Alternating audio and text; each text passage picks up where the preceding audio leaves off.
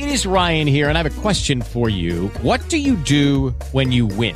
Like, are you a fist pumper, a woohooer, a hand clapper, a high fiver? I kind of like the high five, but if you want to hone in on those winning moves, check out Chumba Casino. At ChumbaCasino.com, choose from hundreds of social casino-style games for your chance to redeem serious cash prizes. There are new game releases weekly, plus free daily bonuses. So don't wait. Start having the most fun ever at ChumbaCasino.com. No purchase necessary. VGW. Void where prohibited by law. See terms and conditions. 18+. ReopenAmericaResourceCenter.com. Are you struggling personally or professionally because of the coronavirus shutdown?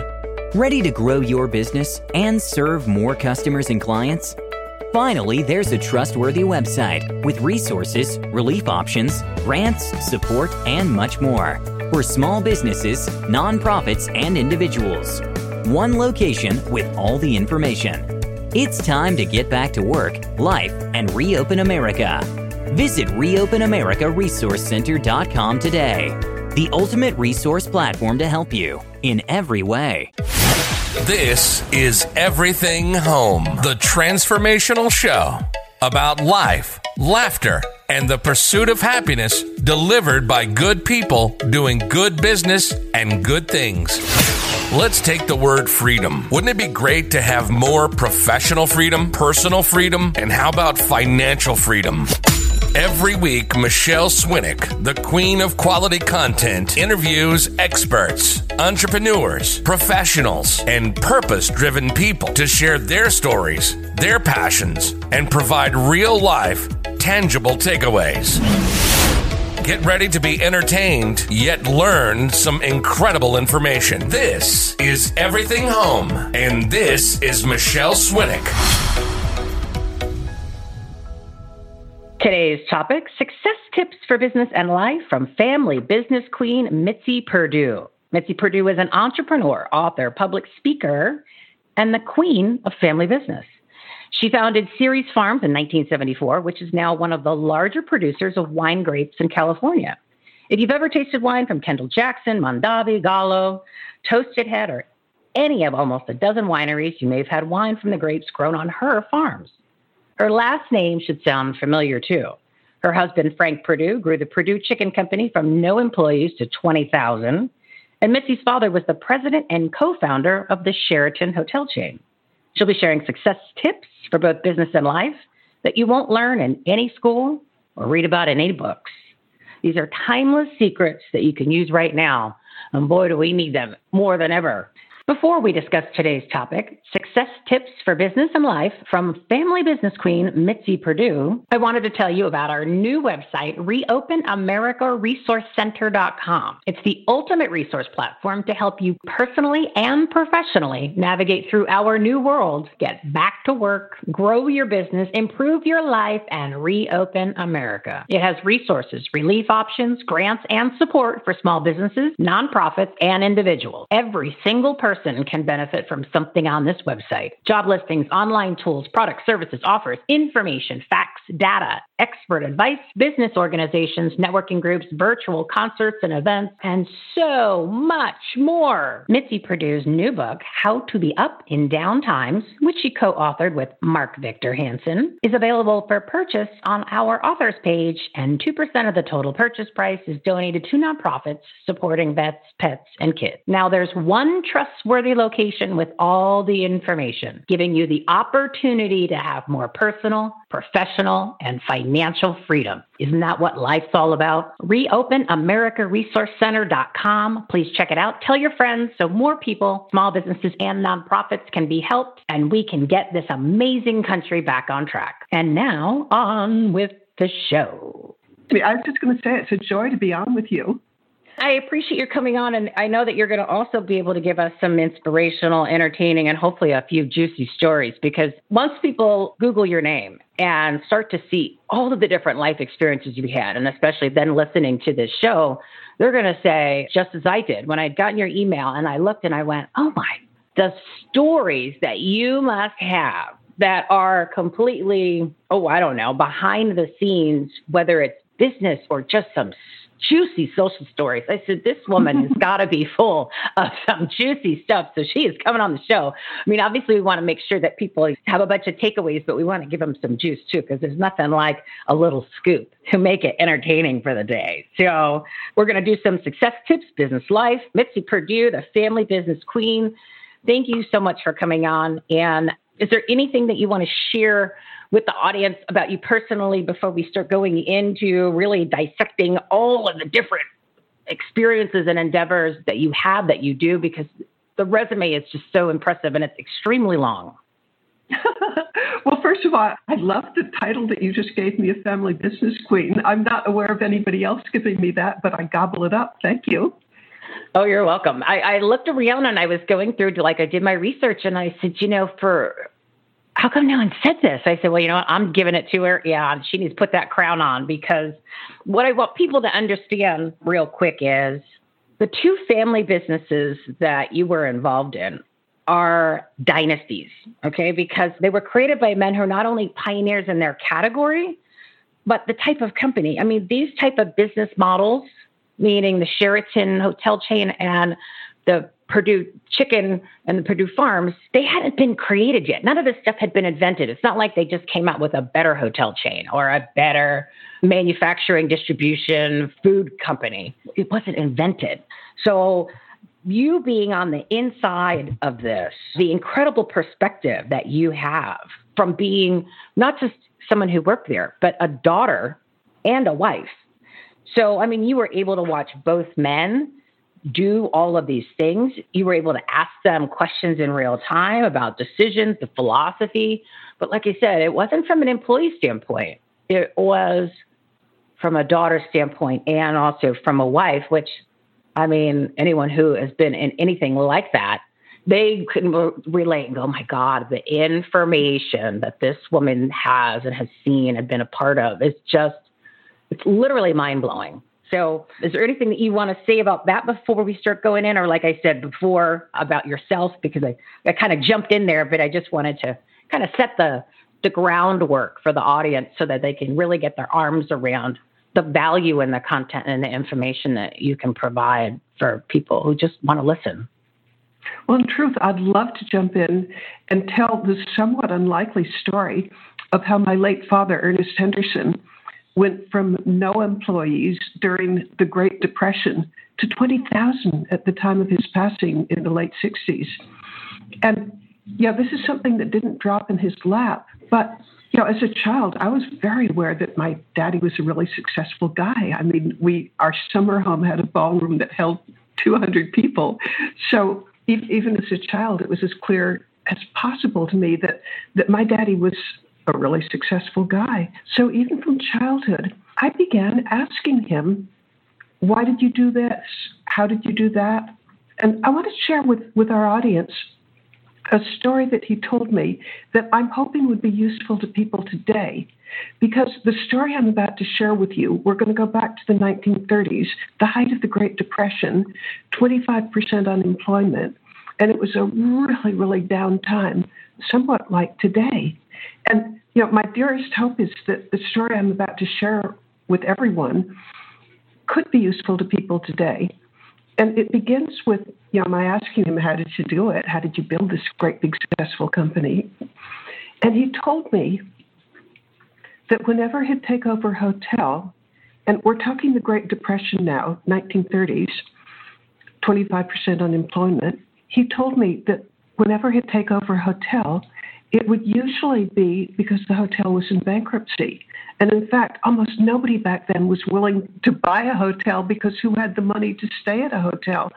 Owning a hotel at that time was perceived as a one-way ticket to bankruptcy.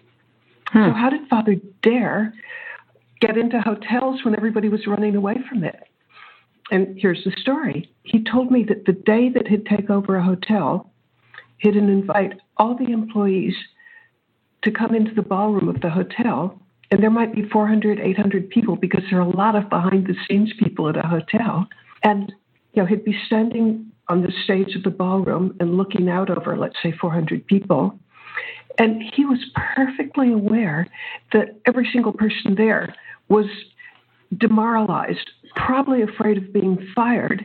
And if you were fired back then with 25% unemployment, you were not going to get employed someplace else. It meant the breadline. So the first words out of his mouth were, I want every one of you here to keep your job. And I want you to keep your job because nobody knows your job better than you do. Nobody knows this hotel better than the people in this room do. So I want you to stay here, and my job is to give you the resources and the encouragement to show the world just how good you are. Imagine how that must have made the employees feel that, that the new owner believes in them and wants to help them show the world just how good they are. But that's the beginning of the story. The next part of the story is the next day, the employees would see troops of carpenters, electricians, decorators coming into the hotel to refurbish it, because if a hotel's gone bankrupt, you have to fix it up. But what the employees would see was these troops of people who were refurbishing the hotel.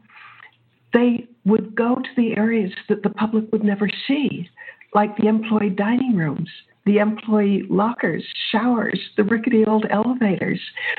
They were fixing up the part where the employees worked. So I asked my father, why did you always focus first on the places that the paying public would never see? And his answer was that he wanted to communicate to the people he was working with how important they were to him. And the best, most concrete way of doing this was spending the first money on them. And he said, people have a compulsion to live up to or down to your expectations of them. And this was a concrete way of showing to the people who worked with him how important they were. And that sparked a second question from me, which is, Daddy, why did you promise everybody that they could keep their jobs? Maybe you needed to get rid of dead wood or something. And his answer was, what I'm about to share with you is, I think, maybe the most useful thing that I can give everybody, the most useful kind of inside story. He told me that when you want to have people do what you want them to do, he said in his world there were three ways you could do that. You could do it through intimidation. He could have stood up there in front of his audience and said, shape up or you're fired. But he said, you could get some compliance that way. People, they might shape up, but they'd do it grudgingly. They'd do, the least they could get by with, because there would be intimidation creates resentment. He said possibility number two, he could have tried bribery. He could have stood up in front of them that first day. He could have looked out over the audience and he could have said, do a great job and there's a raise in it for you. Do a super job and there's a bonus for you. But he told me, no, that's not a good way either, because bribery, you always have to keep upping the ante. And on top of that, what's really wrong with bribery is it's too transactional. People will work for the bribe. But Father was after something bigger. He said the third way in his world of getting people to do what you want is inspiration. His phrase was, inspire, don't require. And he said his job was, the way he viewed it, a leader's job is to give people a better vision of themselves. And he wanted people to feel that they weren't just, the waitress wasn't waiting on table, the maid who's making the beds, she isn't just making beds. The bartender isn't just bartending. No, they're working as a team to make it the best hotel in the whole city. They're working as a team to make it an inspiration to other places in the city to show that you could turn things around. And he said, with that attitude, people will go the extra mile. They'll make the place a success.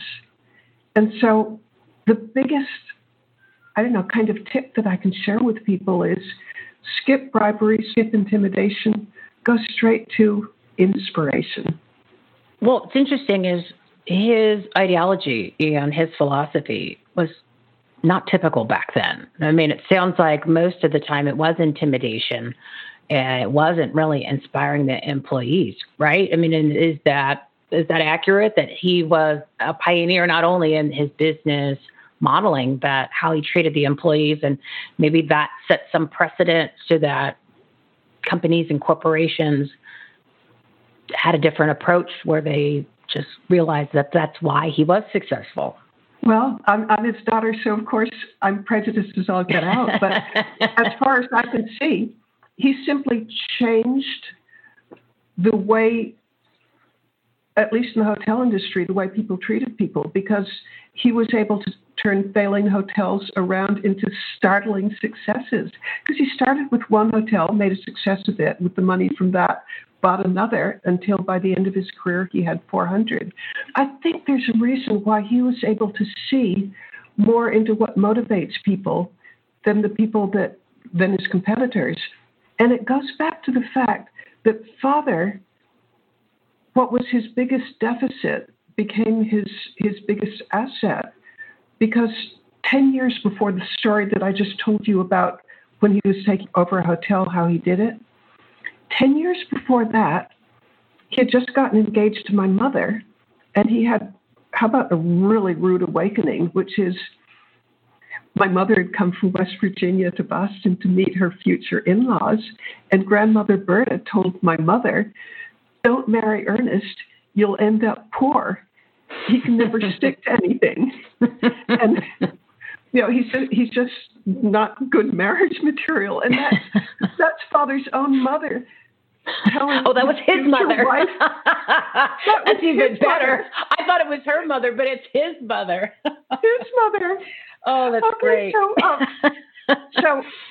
This is a rude awakening for Father. And he thinks, okay, I've got to make some changes. So out of the phone book, he found the Johnson O'Connor guidance counselors, career guidance counselors. And he spent a whole day learning, why it was that he hadn't been able to have any kind of success and probably wouldn't be a good breadwinner. And Johnson O'Connor said, in my entire career of counseling people, I have never come across somebody whose skills at human relations were so terrible. I mean, you're the worst. And you're the worst. He told him he's the worst, though. Yeah. And so he said, you're clearly a bright guy. I think that you could make a career as a bench scientist working in the laboratory and not interacting with anybody.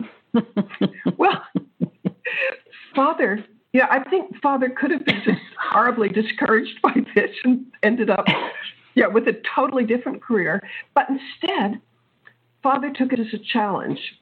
He analyzed that if you wanted to get anywhere in life, you had to understand what makes people tick. You have to have the ability to figure out what motivates them. And he began an absolute lifetime journey of studying what motivates people, what makes them tick, how you can influence them, how you can get compliance for what you want.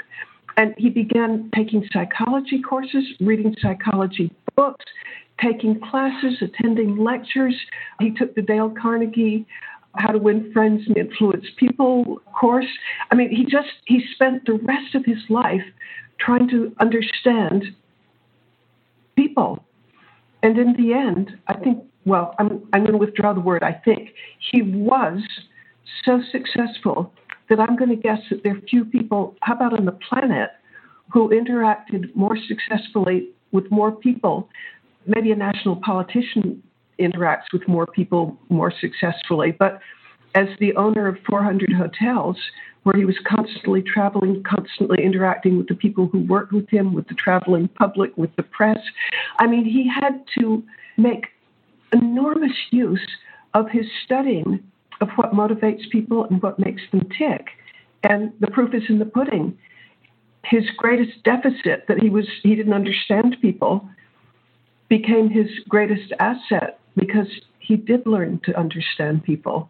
And it was that kind of like fresh thinking that enabled him to stand up in front of a group of new employees and tell them, I believe in you. I want you to keep your job. I want to make it possible for you to show the world just how good you are. But I don't think he would have gotten to that point if he hadn't come at it completely fresh from somebody who knew that his ability to relate to people sucked. Well, it's interesting.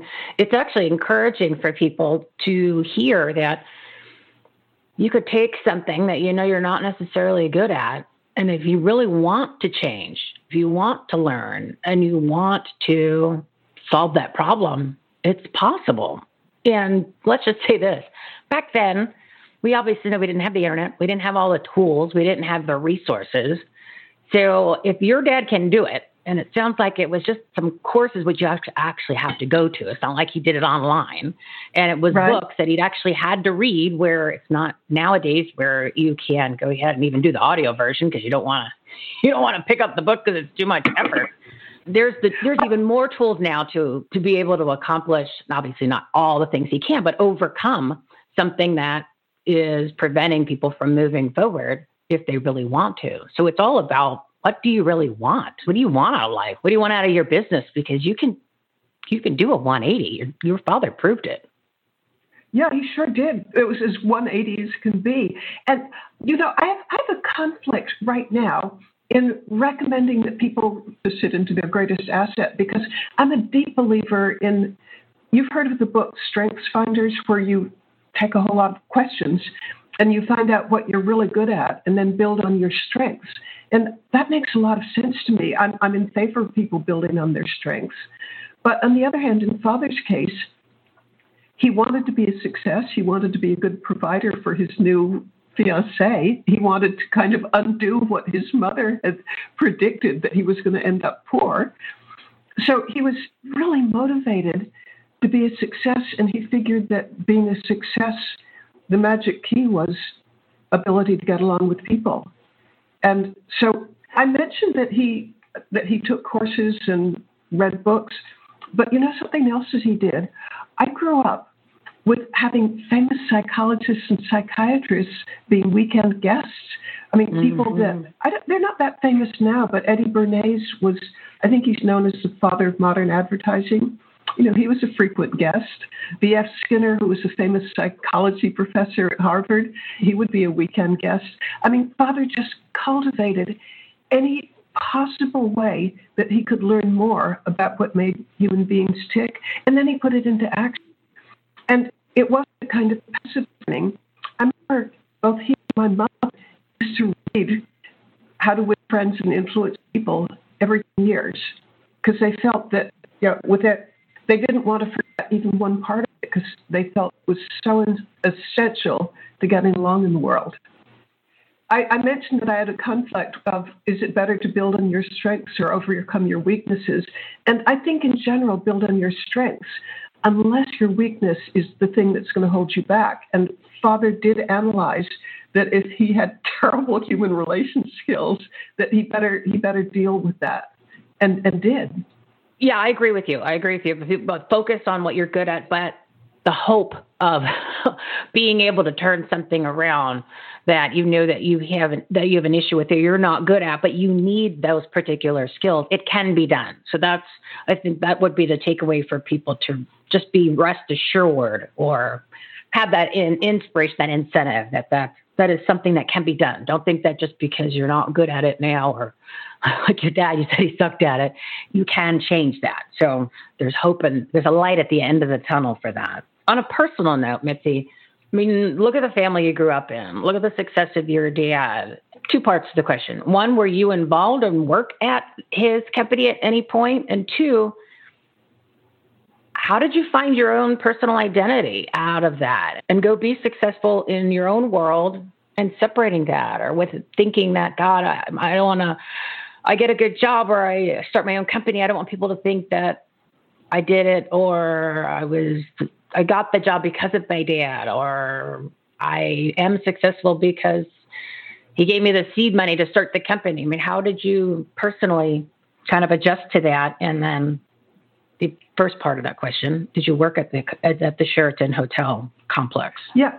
I did work on it briefly. My first job at age 15 was as a file clerk, and I was filing credit cards. And it's, to my mind, or for my personality, it was the most boring job in the whole world, but it was a wonderful job that he gave me because it taught me that I didn't want a boring job. And I'd been a kind of average student. But then when I thought, good Lord, if I don't do well and I can't get into college, I may have a job that I'd hate. And so I went from being like a C student to an A student because I was infinitely motivated not to have a job that I would hate. So yes, I did work for the company, and it was kind of difficult because I'm going to guess that there were 25 other people in filing credit cards. And it was so clear to me that I couldn't be, imagine air quotes, one of us. I couldn't be one of us with them. There was no way of being close because, I was the big boss's daughter. Mm-hmm. And that had a huge influence for me for the rest of my life because I remember feeling just so like when people are slightly afraid of you because of your position, it's very isolating. And at age 15, I was miserable. I wanted to be one of us. I wanted to hang out and joke, and it didn't happen. And so for the rest of my life, it's given me a great sympathy for people who are kind of not one of us. Like if I'm let's say I'm at a charity event and there are 500 people in the room, and I see somebody on the side who's not talking with anybody, boy, I'll make a beeline for that person and talk with them because I know what it's like to be on the outside and, just not joining in and having fun. So, yeah, I learned a lot from that. And then the question you asked about how did I cope with having an identity of my own when I had a father who employed 20,000 people? I don't think I handled it well.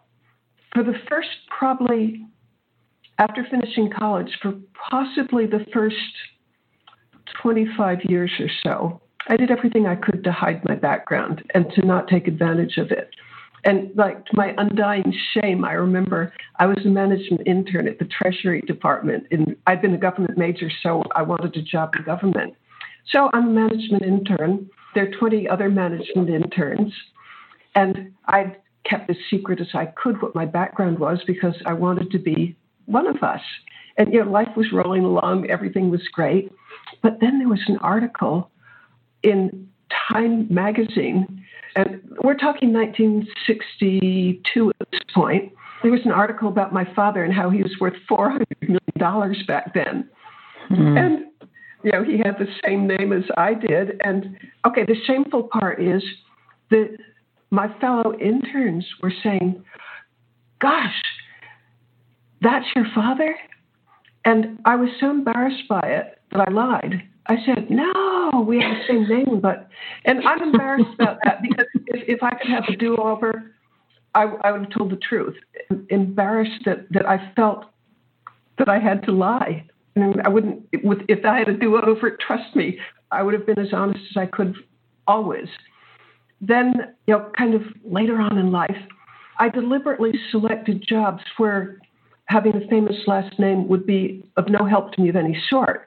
I became a newspaper writer. My column went to 420 newspapers, and I got that job. And this part I'm proud of by being the best writer I could be. And I don't think anybody could influence 420 newspapers to pick you up if you're not good. I also got a job in television. It was syndicated to 76 stations. And again, my father was dead at this point, but I was really proud of having done it on my own. So radio, television, newspaper, and writing were all things that I could say, if I'm not good, I'm not going to get this job. So yes, I'm proud of that. But again, if I had a do-over, I wouldn't have put so much effort into hiding my background.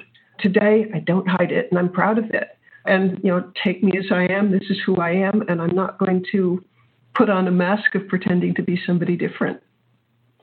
Well, good for you, and you should be. You should be proud of it. What a long answer I gave you to your simple question. What you provided and what you shared, there's a lot of meaning in it that a lot of people can actually relate to.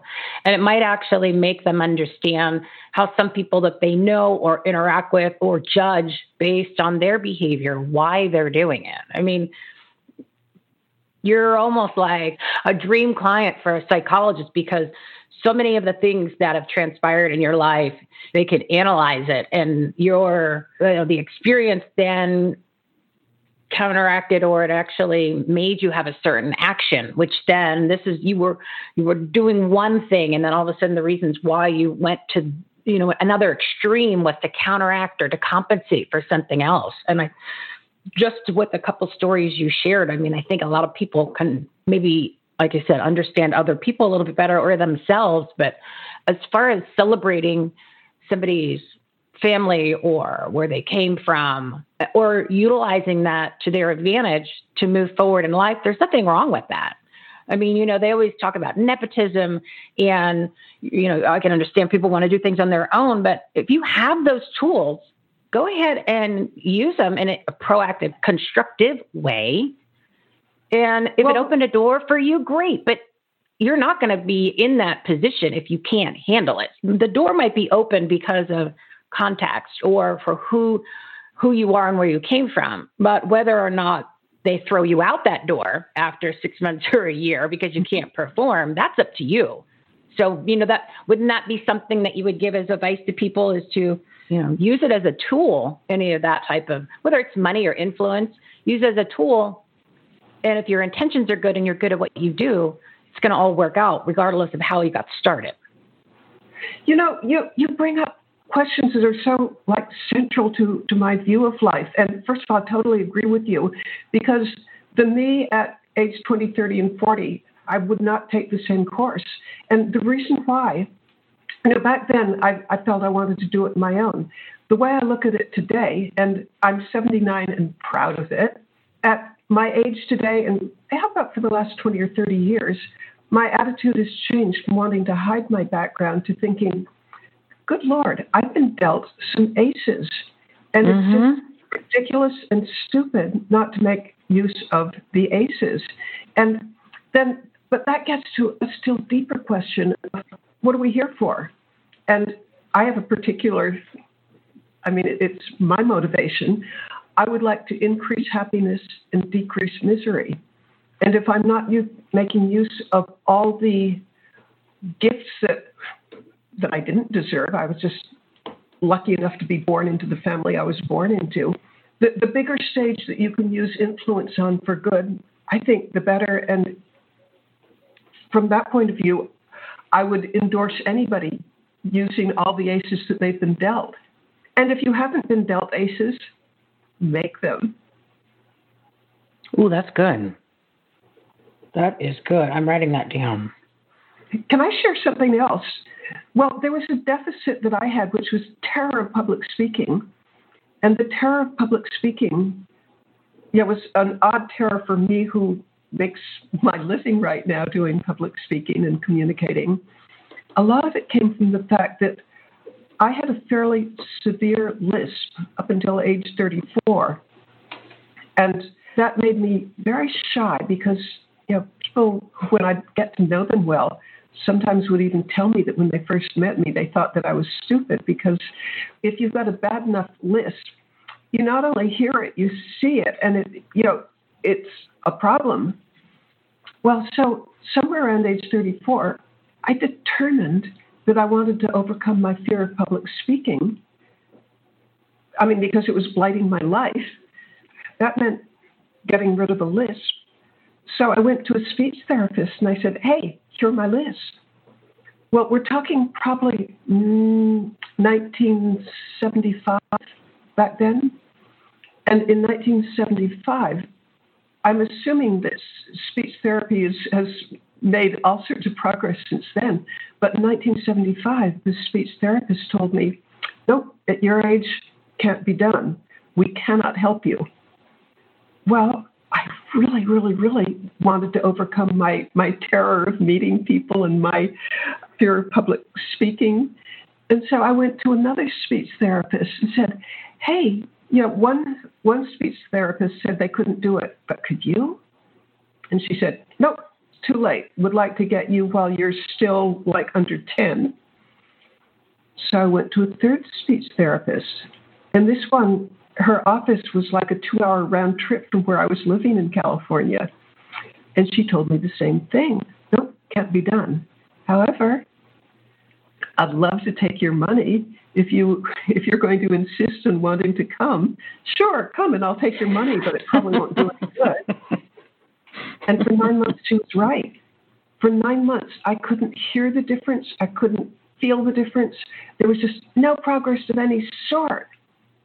But then, somewhere like 9 months and a couple of weeks, I began to hear the difference, and then I began to be able to form the proper S, and by a year, I was done with the lisp.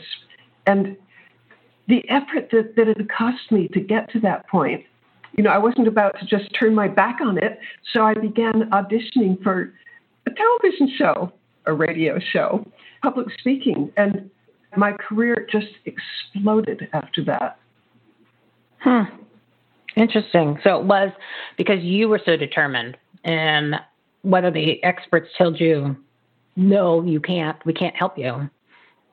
Was it, you think, you decided, yes, I'm going to just go for it with some of the tools you gave me, and I'm going to make it happen because I need to, and regardless of what they said. So it doesn't necessarily matter if an expert tells you no. So what? Who made them the expert, right? Because they've got a degree in something. It's personal determination is kind of what I'm getting from all of these stories. That is really what drove you and what can make a difference in other people's lives too. It's really, what do you want and how badly do you want it? Would you say that? I guess it's the how badly you want it, because, in the case of my father, his career was, how about a catastrophe until he addressed his biggest deficit. And I suppose I had a whole host of other deficits, but this was the great, big, obvious one that I had to get past. And, I've since wondered, looking back in my life, where did I get the courage to go to 3 different therapists? And I'm not sure, how did I reach in so deep to not get discouraged? And I don't know the answer, other than I had kind of a vision of, if I could get this past this, my life would change. And so I just kept at it. Yeah, it's almost like you realize, I don't know how I'm going to get over it. I don't really care how it happens. I know that I need to get to point B, and this roadblock is there. So I'm just going to, I'm going to move it at whatever cost it takes so I can get to the end of the road. So you just did it. Interesting that you used the word roadblock, because I have an inner image of myself. Picture a steamroller, the kind that, like, there's asphalt and the steamroller sets the asphalt. My image of myself is I'm a steamroller, that there may be obstacles, but the steamroller is just going to go over them. And so I guess my image of myself helps. Well, visualization, right? You visualize it, and then that you start living that life, and then that's the way you think, and you act that way, you think that way, you talk that way, and it becomes true. It becomes your world. Your story and other stories prove that. Your dad, his theory, the way that he changed things, he proved it. So, all these things that everybody reads or hears, it's true. It's almost like then we wonder why we're not moving forward, why we're not being successful, why we're not living the life we want, why we're not in the successful business venture that we want to be in. And it goes, like you said, goes back to how badly do you want it? You have to start really living it and doing it, asking maybe why or what it is that you really want, define it, and then go for it. The tools are there, and it's most of it's in your brain. How badly do you want it? We all have the ability to do it. Sometimes you just got to take that first step. Yeah, but it makes me think of something that I read, a quote from Henry Ford. If you think you can, or if you think you can't, you're absolutely right. So I'm a huge believer in visualization, in just, nothing's going to stop me. I will do this. That almost brings up a bigger question. Where do you get the feeling nothing's going to stop me? I have a theory, and that is, and this has an awful lot to do with why I'm forever reading self-help books, but the theory is that give another is inspiration, because inspiration gives you the energy and the direction to move forward. So I love self-help books, and for that matter, podcasts that are inspirational, because they give us the energy and the direction to move forward, and along the way to move past obstacles. And it's interesting that you say that, because earlier when you were talking about your dad, his whole philosophy was inspire, don't require. And a leader's job is to give people a better vision of themselves, which is inspiration. So, yeah, I'd never put those two together, but yes, and yes. Yeah. So you are your father's daughter. That apple does not fall far from the tree. So can we talk chicken? Can we go into phase 2? Perdue Farms, Frank Perdue, tough man, tender chicken. We first emailed when I read that you were Perdue as in chicken. I grew up on Frank Perdue chicken and Frank Perdue commercials because I grew up in New Jersey. So the only chicken that I had known of was Frank Perdue, and I remember the commercials. And then I even remember when his son started doing the commercials. Yeah. So I went, yeah, just for chicken. How did you guys meet? And when you did meet, what phase was the company in? Then, gosh, the stories you can share from that, but at least give people kind of a starting point. Okay. Well, we met in 1988, and we met at a party in Washington, D.C. I was living in California. He was living in Salisbury, Maryland, but we overlapped for 10 minutes because he arrived late and I had to leave early. So we only overlapped for 10 minutes, but it took. The first 5 minutes were spent, we each knew that the other was divorced. And the first 5 minutes were spent talking about how neither of us would ever marry again because we thought it was an institution designed to make people miserable. But then, after talking a little bit further, we discussed that it was unfortunate that we'd never remarry because that meant growing old alone. But that was our fate because both of us felt that we could never trust anybody again. And then Frank looked down at me, and I looked up at him, and he said, I believe I could trust you. And I'm looking at his face, and I say, I believe I could trust you. And the next 5 minutes were spent talking about what our marriage would be like. It would be supportive and not competitive, and would be there for each other when the times were good and when the times were bad. And that's just how it turned out. We had 17 years and until his passing. And I felt there was no adjustment period. I felt that he was just the easiest person to get along with in the world. And I admired him endlessly. And it was just a joyous marriage. And by the way, when we married, we had known each other 6 weeks and 3 days. Well, sometimes when you know, but it's not like you hadn't been there and done that before. And it's not like you were 18 and didn't know anything about life in the real world. So if that's what you both decided, I have a feeling there was a reason for it. And obviously 17 years. So what? You've only known each other for 6 weeks. Well, actually, you don't have to go through the length. You know what I mean? It's not like you didn't know exactly what you wanted, and it wasn't influenced by power or money because you already had that on your own. So it wasn't like, you know what I mean? And he wasn't the same where he was like, I got to be careful with this lady. She's looking at my pocketbook. No, she's got her own. So it's okay. You can actually just be yourselves and see if you really can get along and like each other. So it took a lot of the things out of the normal conversation. Right. But, there's something else that I need to augment in what I said. When we married, we had known each other in person 6 weeks and 3 days, but we met at the end of February. We married in July, and we spent an hour to 2 hours every single day talking by telephone because I was living in California. He was in Maryland.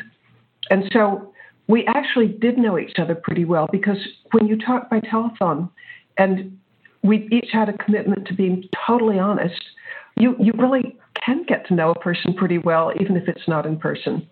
Very true. Very true. But I'm also going to agree with you that I was 47 and he was 68. And by that age, you kind of know who you are and what you want in a relationship. And, it was the happiest time of my life without competition. Mm-hmm. Mm-hmm. So did you, at that point, you probably didn't even play an active role in the Perdue company. I mean, you or did you? Was there something there that you did, or was it just separate? You were truly just married to him and no interactions with the company? The answer to that is a clear-cut yes and no. I should almost rephrase the question. You're involved because you're the wife, but you don't have a job title at the company. I didn't have a job title at the company. Because not a chance. There are people who spent their lives and had their expertise. But I did have one area that was just, it didn't give me a job title, but it was very satisfying. And, well, here's what happened. For this story to make sense, remember, I grew up in the hospitality industry, and in the hospitality industry, you're just groomed to think that having people get along with each other and have fun, being hospitable was a huge value. Well, when Frank and I first got back from our honeymoon, I suggested to him that we ought to entertain every single person who worked for the company. And, his initial reaction to that was that, what planet did she set down from? And I also said that we ought to have 100 at a time. And he said, no, that's way too many. And I said we should start in September, that being 6 or 8 weeks from then. And, his initial reaction to all of this was no, no, no, and no. But as we discussed it further, he began to think, maybe there's something to this. And then finally he said, you know what? I like it. And I know why he was hesitant. I also know why in the end he ended up liking it. He was hesitant because the idea of having 100 people in our home, 3 weeks out of the month, having 100 people in our home, that just was not part of his comfort zone. But like my father, he was always on the lookout for ways to make people feel important. And he eventually embraced the idea because entertaining everybody was a way of signaling how important they were to him.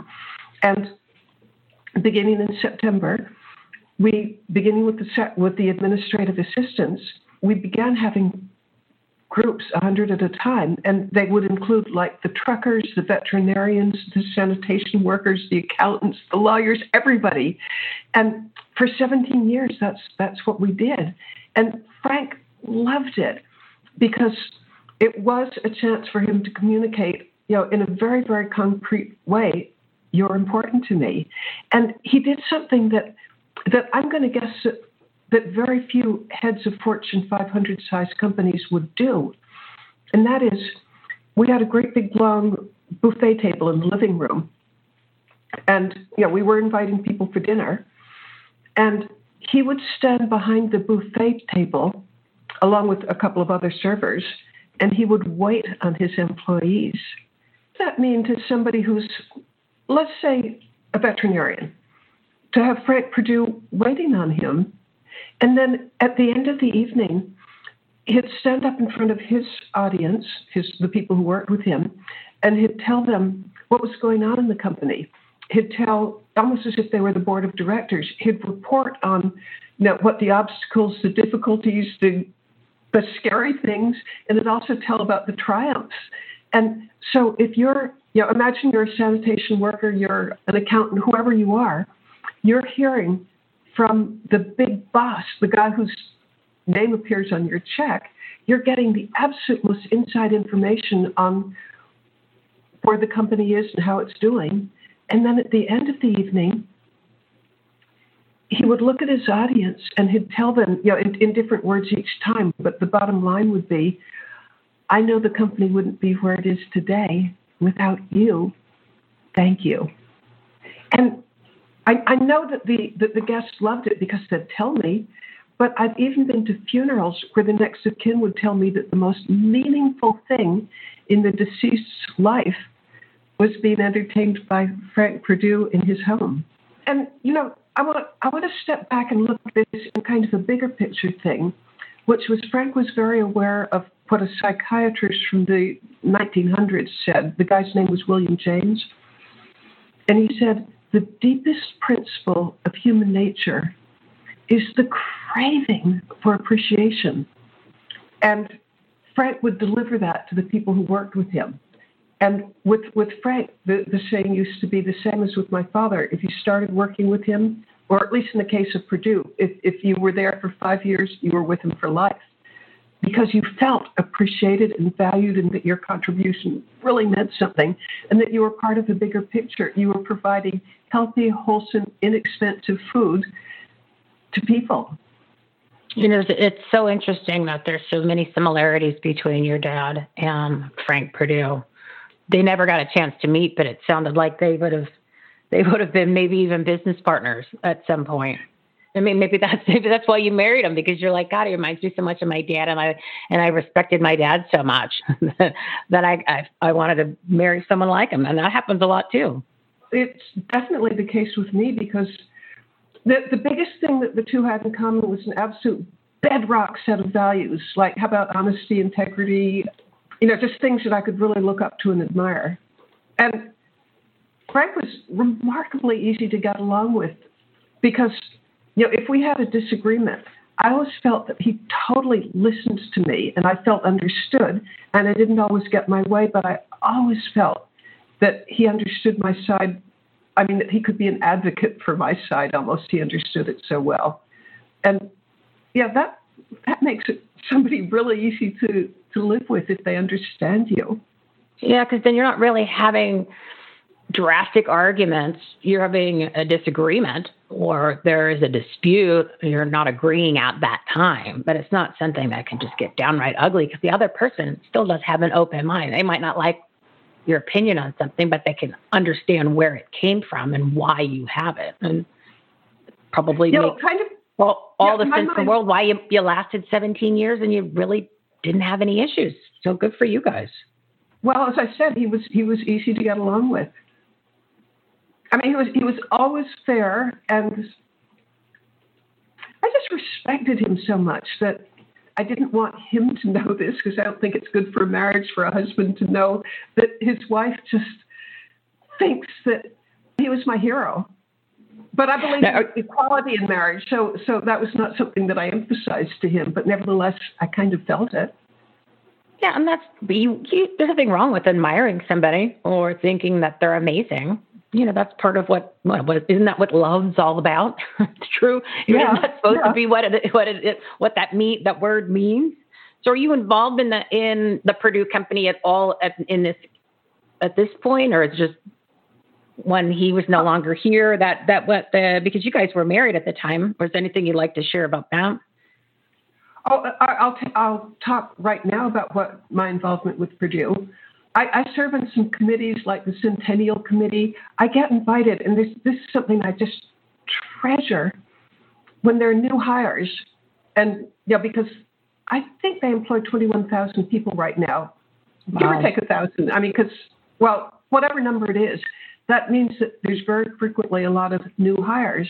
And I occasionally have the honor of addressing the new hires and telling them what Frank was like and what his values were and what his vision for the future was.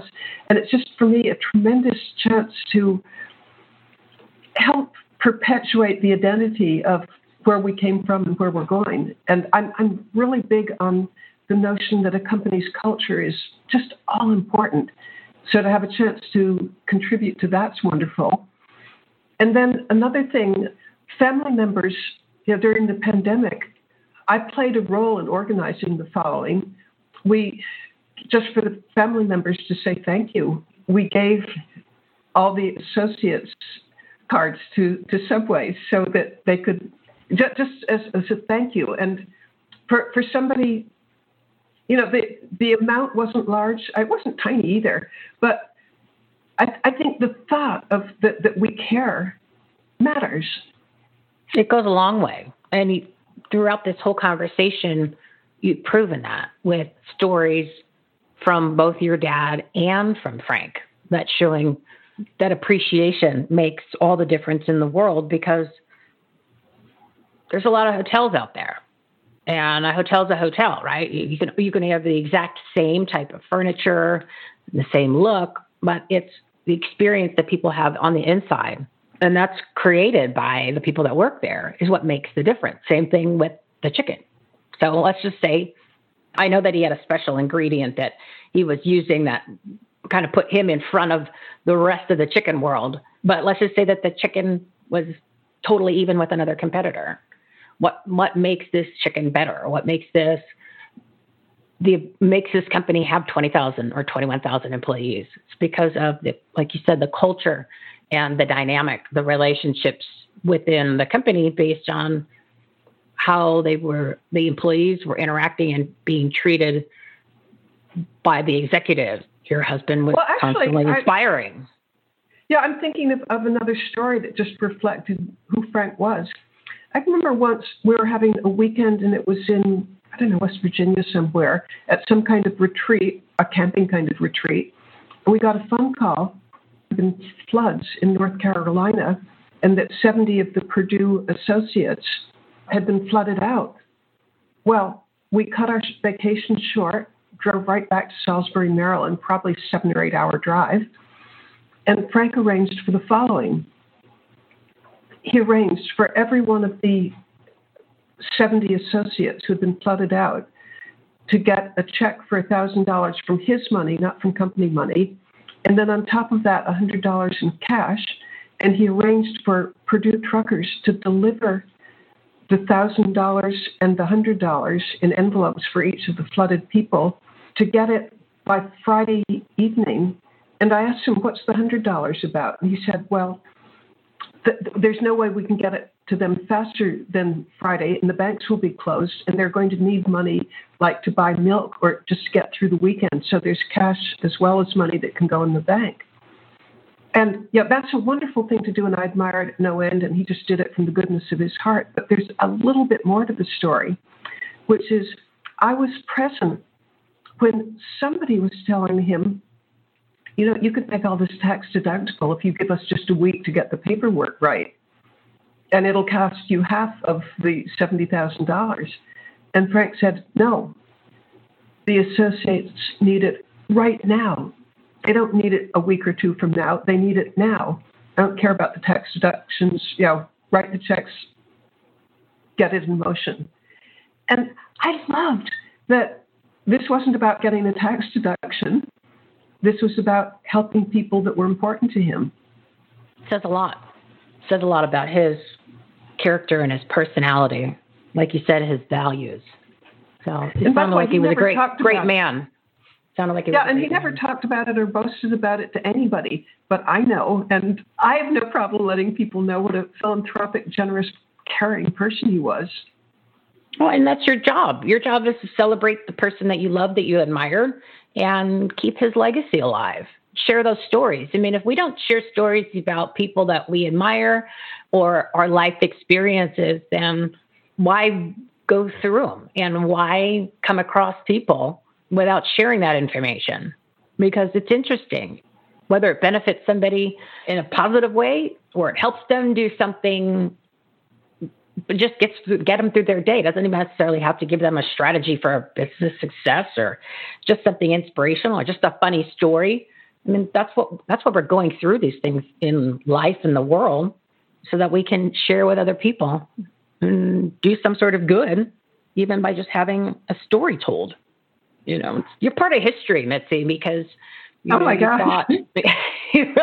are. I mean, when we were talking about your dad and his business, did he ever get a chance to write a book or? Yes. Okay. I wasn't sure because it sounds, just the couple quotes that you had given, I went, wow, I hope this guy put something down on paper. I couldn't imagine at his level he didn't. But what was the name of the book? It's The World of Mr. Sheraton. But that brings me to a topic that, again, might be useful to our listeners. And that is, it might or it might not, but here it is. The Henderson family, we started in 1840 as a business. We're now 180 years old. And we have a family rule that by the time you're 60, you're supposed to write your autobiography. And people do. And so, he wrote his, and it's just best thing when you can read what your ancestors thought and the problems that they went through and how they overcame them. And it's just, I recommend to everybody to write your biography and write it, not for ego, although there's nothing wrong with that, but write it for those who come after, because, they can draw lessons from your life, and it's a very satisfying thing to do. I can't recommend it strongly enough. I think that's a great, what do you want to call it, family requirement? It's like you signed up for it, 60, okay, where's your copy of your book? But like I said, it's part of history. It's a person's history, and especially when that person, even other members, I'm sure, of your family, but then that person's so integral in the things that everyone can relate to. And because of, as I mentioned in the beginning, the type of business that your dad had and created hadn't been created before. It's a new model. It's a new way of doing things. There wasn't a big hotel conglomerate that existed and he just decided to start another one. You're talking a whole different way of life, which if you look at us as a country, that set the precedent for how things were going to be established and move forward. And just like the chicken, it is a pivotal point in history for the country and business and how we live our lives and how things are structured. So they created something that hadn't been done before. It's like, you've probably seen the movie, gosh, I can't think of it right now, the name of it, but it's about McDonald's, and it was about Ray Kroc. Okay. And before, nowadays we say, oh, it's just, drive through, or all the things that we have. We just kind of assume or take it for granted. It's always been there. No, there was no such thing as eating outside of the home. There was no such thing as like a fast food. There was no such thing as a drive-through. None of that was invented yet. So when you come up with these monumental concepts for how business and how the people are going to be getting products and services and goods, it's almost like creating the cell phone. It's just it is extremely impressive. You know what I mean? You just go, you invented something that didn't exist. Yeah, I totally did. I don't think Father initially intended to start a chain, but I'll tell you how it happened. He got into the hotel business because I guess it was a huge opportunity because hotels were going for pennies on the dollar, and he bought one and was enough of a success using the formula I just described of treating people, encouraging people to be all they can be. And with that money, he bought another. But the third hotel that he got from the money that he was making from the first two, and remember, height of the Great Depression when nobody's making money, the third one he bought was in Springfield, Massachusetts. And it had something that was just awesome for the time. And that is, it had a great big neon sign that said Sheraton. Well, at the time, it had cost $10,000, which I bet, would be like hundreds of thousands of dollars in today's money. And Father, as a good New England Yankee, couldn't bear the thought of destroying a $10,000 sign. And he thought, for advertising purposes, I could advertise all three hotels if we had just one name. And, that would be just a very efficient way of doing it. And he also felt that the name Henderson wasn't euphonious. It didn't have a ring to it the way Sheraton did.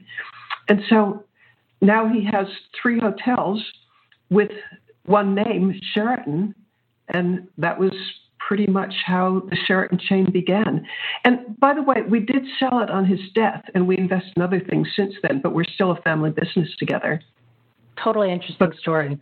Totally. It's just, I don't think people can really, like I said, I keep trying to just paint the picture of what a big deal all of these pioneers were in regards to creating things that we now just assume always kind of existed, and they didn't. And to just be in the mind of somebody who can create something like that is, you got a chance to see it, obviously, because you lived with both of them. Just to be able to have a conversation with someone like that would be just an amazing experience for someone like myself who just appreciates what they've accomplished.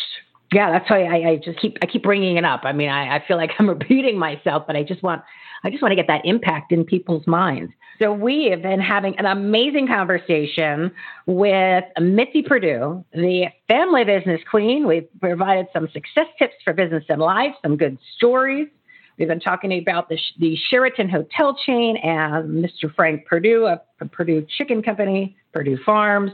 We are going to do a part 2 later this week, and then we will have both of them in the same week. So then that way you don't miss a beat and you get all of the information. So we're going to cover her personal business, the grapes, the wines, the book, How to Be Up and Down Times, which she co-authored with Mark Victor Hansen, and our organization, which is long overdue to start addressing this issue, Win the Fight to Stop Human Trafficking.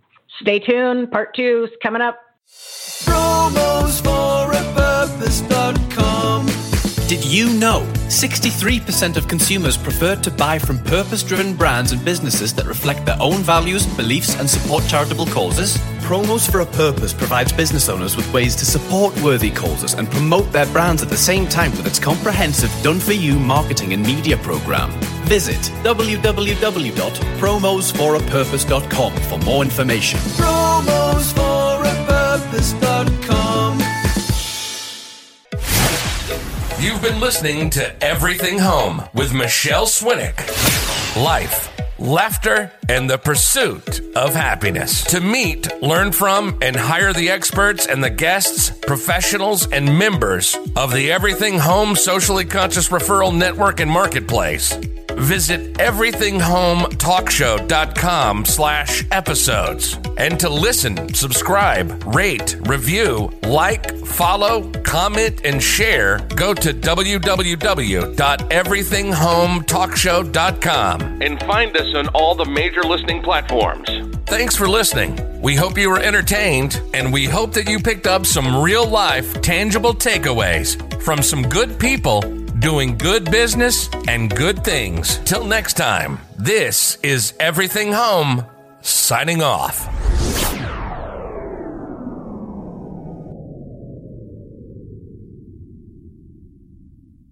With Lucky Land Slots, you can get lucky just about anywhere. Dearly beloved, we are gathered here today to... Has anyone seen the bride and groom? Sorry, we're here. We were getting lucky in the limo and we lost track of time. No, Lucky Land Casino, with cash prizes that add up quicker than a guest registry. In that case, I pronounce you lucky. Play for free at LuckyLandSlots.com. Daily bonuses are waiting. No purchase necessary. Void where prohibited by law. 18+. Terms and conditions apply. See website for details.